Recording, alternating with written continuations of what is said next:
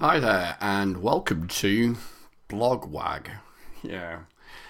I've got this little bit of a habit which is trying to invent new words with the word wag at the end, which originally came from chinwag. But I think I'm gradually pushing this to an extreme which is perhaps a bit ridiculous. But what is Blogwag? Well, it's occurred to me for some years that I do a lot of writing, but not an awful lot of people do have the time to sit and read the content I produce. And for a while when I was with RTFM, I experimented with using software to convert my blogs into audio, text to speech. The trouble is that often would sound a little bit like Stephen Hawking on a bad day. No offence to Stephen Hawking. And a lot of people said, well, can you just not record them with your spoken voice? So here I am doing it. So the first episode, if we can call it that, in Blogwag is what is the software-defined data center? It first appeared on my blog on the communities forum, and essentially that's what I'm going to be reading out to you, but I'll probably adjust it a little bit as I get into it rather than doing a sort of flat read of the blog post itself. I was kind of inspired by a lady I know called Jane Rimmer, who is one of the leaders at the London VMware user group. I was watching her activity on Twitter, and she said, can somebody define what this software data center thing is? So I thought I'm going to write a blog post just for Jane. Jane often reads my stuff and spots my typos, so I often have to turn around very, very quickly, changes and updates to the blog post. So in the end, I actually sent it through to Jane and said, let's cut to the chase. You could be my proofreader for this particular post that you've inspired. But that's the sort of background. Let's get into it. For the last couple of weeks, I've been spending my time working through the launch readiness material that's privately available on the VMware MyLearn site. It's part of the process that people call onboarding. It's a funny kind of word, onboarding.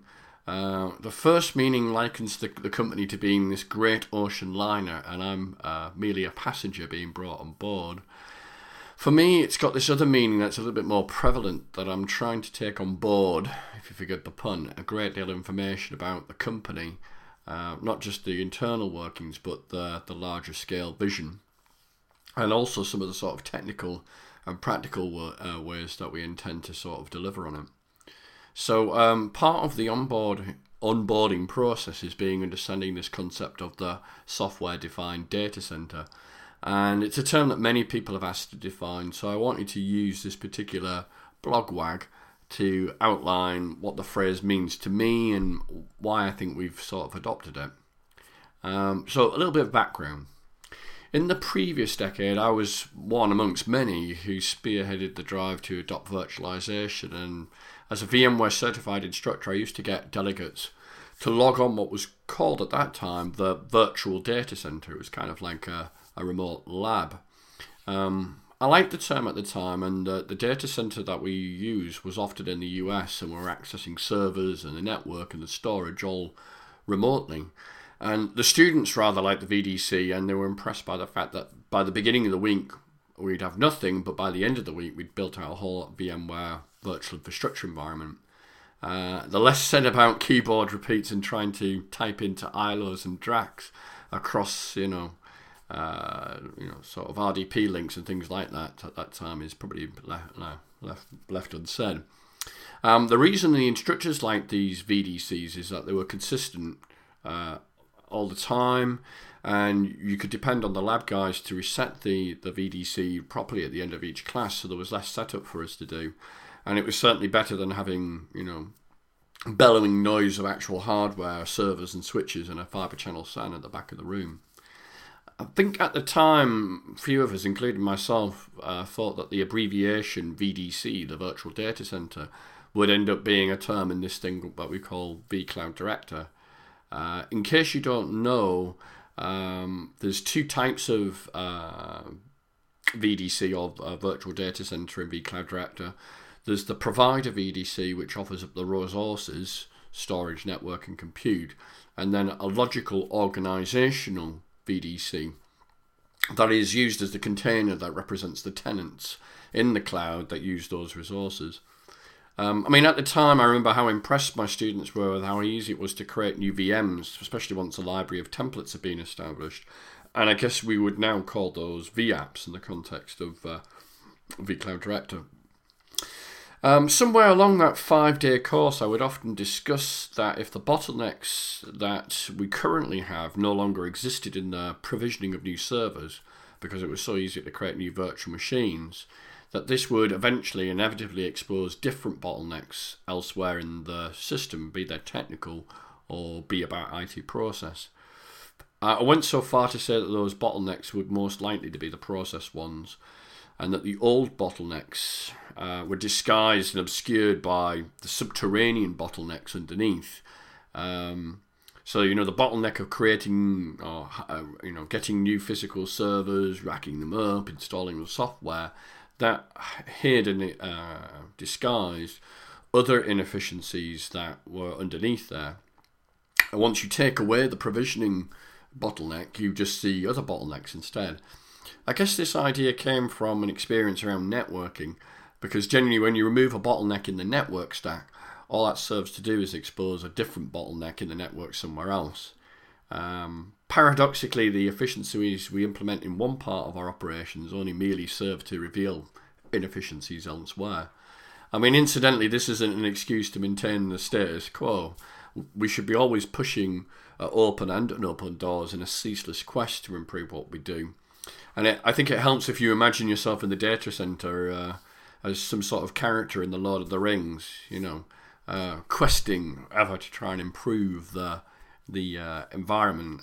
If this quest idea rings with you, that's fine with me, but don't tell your senior management. They might look at you a bit strangely. So I think for me, the key to understanding the software data center is look back on the previous decade and look at that term, the virtual data center. So far, the success of virtualization has largely been restricted to and circumscribed by compute virtualization. And the last decade was largely a narrative of taking physical servers and converting them into virtual machines. And that, I think, was an unqualified, resounding success. However, as we all begin to mature into the new world of virtual data centers, it's becoming increasingly apparent that compute virtualization isn't going to drive the same efficiencies going forward on its own. Now, that's not to say there isn't legs in the old compute virtualization model. Everyone is in a different number of miles down the road, which is their journey through virtualization. And there's a surprisingly large number of folks who are only just starting, and I think that's something our community often forgets. And at the other end of the spectrum, we're seeing increasing cases of 60%, 70%, 80%, 90% virtual, and in some cases 100% virtual estates. But putting that success aside for one moment, the truth is that many aspects of the virtual machine and the virtual world remain recently and stubbornly tied to the physical world. So, there's still this gap, if you like. There's a very small number who've got 100% virtualization, and people are rubbing up against barriers, roadblocks, bottlenecks, if you want to call it that. And I guess this is apparent in really three main areas: the networking, storage, and to a lesser degree, disaster recovery. I think over time, over the last couple of decades, we've created silos of networking, silos of storage, because essentially the technologies at the time demanded them. And that's also created what I call silos of expertise. We have a network team and a storage team and yada yada. I think that's well known. I remember when I was an instructor, I used to warn my students that the course would be about the physical world as well as the virtual. After all, it wasn't as if our server rooms were empty, resembling some sort of ghost town here from the Wild West, with nothing but tumbleweed drifting through them. And there was a reason for me saying that. Much of the course was about how the VM access resources in the physical world. Where would it be stored? How would it communicate to other VMs on other hosts and to other servers and users on the wider network? How would we back it up and make it available elsewhere? If a physical server died, where would the VM live? Much of this had to be done within the context of the physical environment, because virtualization, being the new kid on the on the block in the data center had to engage with the physical world, being the kind of older big brother in the environment. If you want a good example of how tied the VM was to the physical world in networking, in the world of vSphere we create virtual switches, either standard ones or distributed ones. Yet, despite the name, these virtual switches, and I'm using kind of inverted speech marks there, are very much tied to the physical world. When you first create a virtual switch, wherever the time, one of your first administrative decisions is you have to work out which physical NICs or VM NICs to assign, how many you need for your fault tolerance or load, and then once you've created the virtual switch, you then start putting port groups on that virtual switch. So you have to know, do you have support for VLANs using the VLAN tagging process? And those VLANs themselves, of course, are not defined or created at the virtual switch level. They live in the physical switch. Paradoxically, that virtual LAN isn't really that virtual at all. It's designed at the physical layer. It's not designed in the virtual layer. Some people I know, when I've spoken about this, say, yeah, it's like the virtual switch is just a patching system where you patch to the physical world so the VM can touch it. About the only thing that's really virtual about a virtual switch, if you want to view it this way, is the VM's relationship to it, because it just sees a virtual switch. It doesn't know really what's going on in the physical world. So, despite the name, a VLAN is actually quite a physical construct. It's created in the firmware of the physical switch. And even advanced features in virtual switches, such as IP hash load balancing, requires 802.3 link aggregation to be enabled on the physical switch. And for the most part, we live in a world of subnets and IP where the VM is tied to these constructs that sort of limit its portability. I mean, true, I have met customers who've stretched VMware HA clusters so they can move VMs across sites. And we have prerequisite networking storage to allow that to all happen. It's on the HCL. But it's fair to say they're relatively small customers compared to the customers who still use vMotion and HA within a site. So I guess that's what the VXLAN project is all about. It's trying to liberate you from the constraints of the physical data center, whose design in physical silos goes back to the early 90s and the rise of client-server x86 computing. Now, if networking is not your kettle of fish for this sort of analogy, this sort of description, let's look at the storage instead.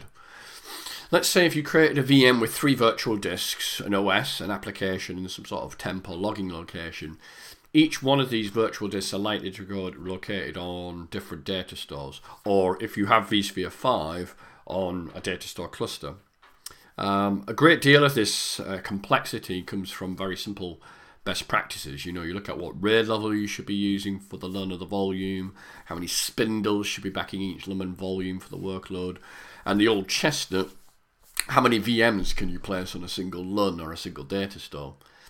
Even this little tale disguises the other storage concerns like vMotion and HA and DRS and FT that all require shared storage with the same data store to be presented to the same host. Woe betide any storage admin who doesn't present the number of LUNs and volumes to the right host or accidentally depresents them. So if you like, what I'm trying to do is flag up the physical aspect of the way we handle storage even to this day. Of course, this new complexity produced massive efficiency. That was a great opportunity for me and a lot of us who adopted virtualization. In the early days, the adopters of virtualization benefited massively career-wise from understanding the complexity of all these dependencies and requirements needed to get all your ducks in the row to make the technology work. And we could leave what we have, the virtual data center, as it is, and leave the state of play, unchanged, and wait until we reach 100% virtualization, fold our hands, and then proclaim our work is done. But I think we'd be dead wrong, and here's why. It's precisely this over-dependency on the physical world that's actually prevented virtualization from hitting 100%. All of us have rubbed up against limitations and restrictions at the network and the storage layer whether they be technical limitations, restrictions, or increasingly for some political limitations and restrictions. So anyway, that's the kind of state of play. So moving on, last year we saw the introduction by VMware of the Monster VM, and this year we're introducing what I'm calling the Mega Beast VM. The barrier to adopting ever greater levels of virtualization really isn't the VM anymore. It was. I mean, do you remember back in the ESX2 days when the maximum size VM you could have was just 2 vCPUs and 3 gig of RAM? The barriers to virtualization and cloud computing don't really reside in the virtual machine anymore because, it's grown to massive in terms of its size. Where the barriers to virtualization and cloud computing really reside are elsewhere, in the storage and the network layer. So the solution to this challenge is not to stop at the compute layer, but to try and extend virtualization into the other resources to the VM, so it becomes a first-class entity in the data center. We've talked for many years about virtual appliances, and I guess to some degree the software-defined data center is a more rounded way of talking about these embryonic ideas. So if you look at the new components to VC, you can begin to see clearly the term is a quick way to talk about the other components that we're starting to virtualize. So at the network layer, we're talking about things like vShield, Edge, Endpoint, and App. And at the storage layer, we're talking about things like the VSA and the vSAN. The difference you'll find is with VMware is while we have these offerings in these areas, often our competitors don't. They're still leveraging moribund technologies located in the operating system layer that customers have never really been satisfied with, and as a consequence of being forced to blend solutions from third parties. The important thing is that there wasn't a choice. It was something that was foisted upon them. And now here's where I think VMware is playing things smart. The APIs that allow such technologies as vShield to operate don't look out of our partners.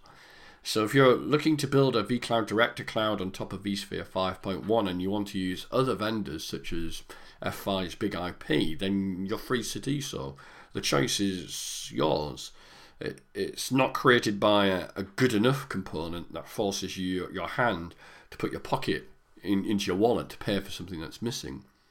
So this software-defined data center isn't some sort of 2001 Space Oddity monolith.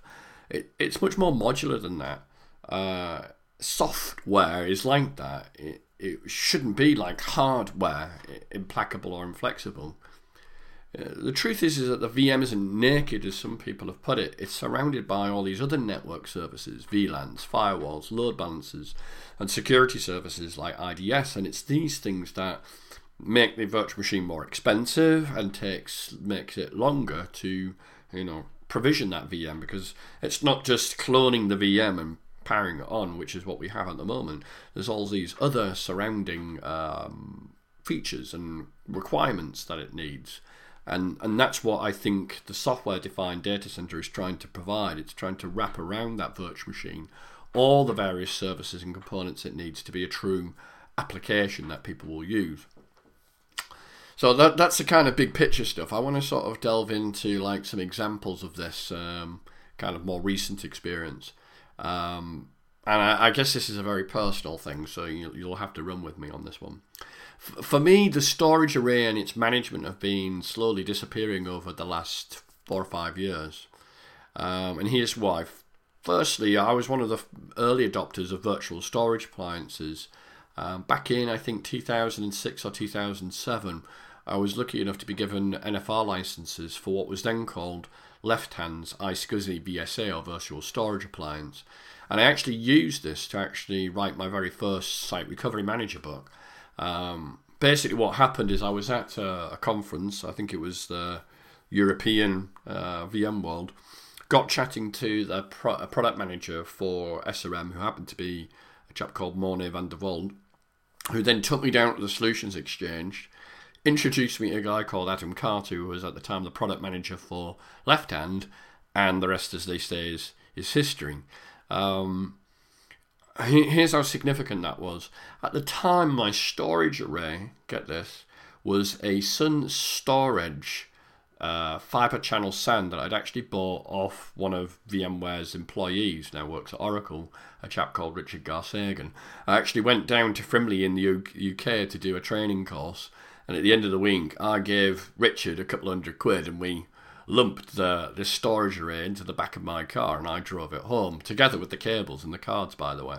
I mean, it's a very old, antiquated system, but it worked. How old and antiquated? Well, to be honest with you, it was just a JBOD. It was just a storage array with some disks, each 32 gig in size, by the way.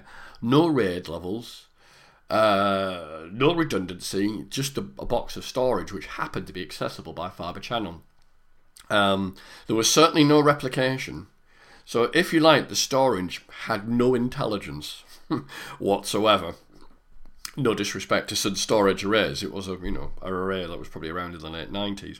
But what I did is I put on top of that a virtual appliance, 2 of them in fact, and had replication going on with those within, I would say, about an hour or so of setting it up. It took me a while to get my head around the way the VSA worked, following the sort of documentation, but that's what I did.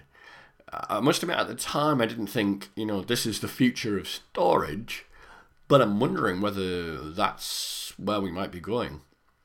The other reason that the kind of storage array and the management piece of it has started to disappear is the other thing I've been using for a long time, a big devotee and a promoter of, are these virtual center snap-ins into the system that come from the storage vendors. I've used 3 in my time. I've used Dell's integration tools for VMware Edition, often abbreviated to DITVE. I've used EMC's virtual storage integrator, often abbreviated to the VSI, and I've used NetApp's virtual storage console, often abbreviated to the VSE. Now these plugins to Virtual Center do very similar tasks to each other, such as provisioning new LUNs and volumes, cloning virtual machines for virtual desktops, and then to a greater or lesser degree managing the storage vendor's snapshot technology, so you can mount a snapshot and do a quick restore of virtual machines. Now, the interesting thing about these plugins is that the more you use them, the more you find yourself thinking, more you find yourself not logging into the array and using their management tools. And storage starts to become merely just another resource that you allocate. I mean, the center of my world is Virtual Center currently. And if I could have one window opening to manage my lab and with fewer clicks to complete the task, I'm going to use that every time. And I can see this happening more and more as I begin my first tentative steps into the cloud. Those physical resources will become less and less relevant to me, less and less physical to me. And for me, that's very much like compute virtualization. In the early days, like my students, I was very worried about on which ESX host my VM was running, had to know what box it was running on. But within a few short weeks or months, I began to care really less and less. And now I don't even think of it at all. In fact, when students used to ask me, I used to think it was somewhat quaint and esoteric that they would actually care where the VM resides. Now, don't get me wrong. In some cases, for licensing reasons, what sockets the VM is exposed to is very important. The less said about Oracle in recent videos, the better, I think. So, and the other area of the software data center that resides in a field that's very close to my heart is disaster recovery. It recently received a massive uplift in 5.0, which SRM. Which introduced automated failback and vSphere replication. And for me, vSphere replication is a very good illustration of this vision of the software data center. Up until its introduction, customers who wanted virtual DR needed to have matching arrays at both sites, with the smallest unit of replication being the LUN or the volume. And that introduced a whole set of costs and complexities. I have to speak to the storage team to get the replication set up. I have to make sure I have matching arrays. I have to liaise with them to discuss what the RPO is. I have to make sure the VMs are in the right LUNs for those different RPOs. It goes on and on and on. And another aspect of that, if you wanted to talk about it, is the site recovery adapter that makes SRM works needs rights to the array, a password and a username. Ooh, that's politics, isn't it? Now, with vSphere replication, you can just replicate what you need, the VM and nothing else. It's VM aware, if you forgive the pun. That's what I used to say as a student.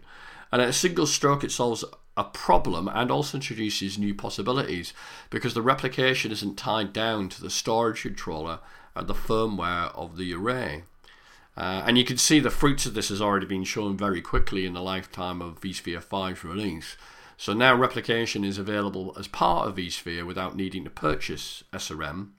And vSphere replication now supports automated failback in the same way as it did for array-based replication. vSphere replication is just software. There's a virtual appliance you download, you configure it, and off you go.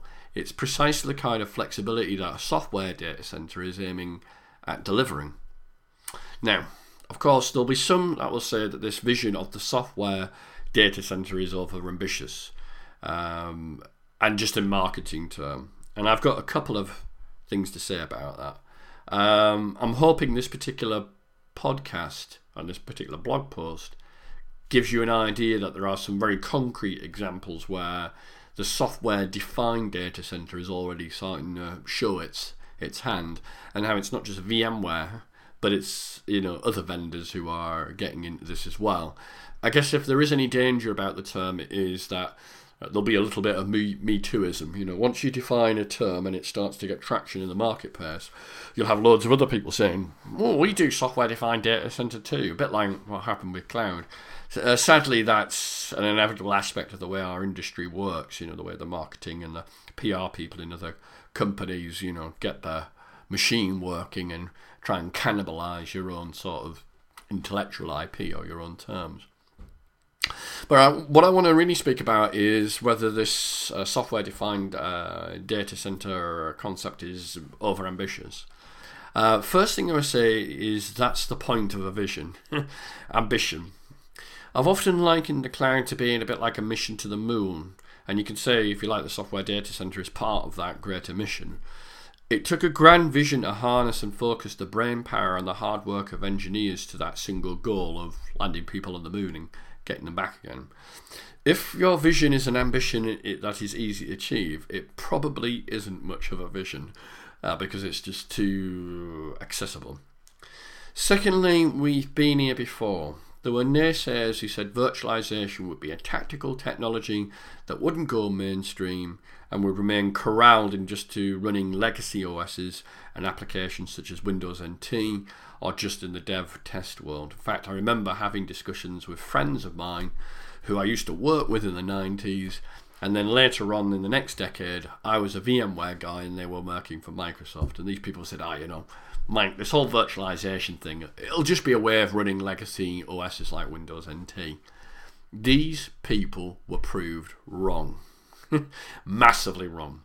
The truth is that IT and businesses loved virtualization so much they could not wait to use it in production. And the last couple of years have been about consolidating the position of virtualization in the mainstream as a strategic technology in the data center. We've gone from questioning whether T1 applications should reside in a VM towards adopting virtualization first policies. Given how conservative the world of the data center and infrastructure can be, that's a terrific amount of change in what is actually a very short period of time.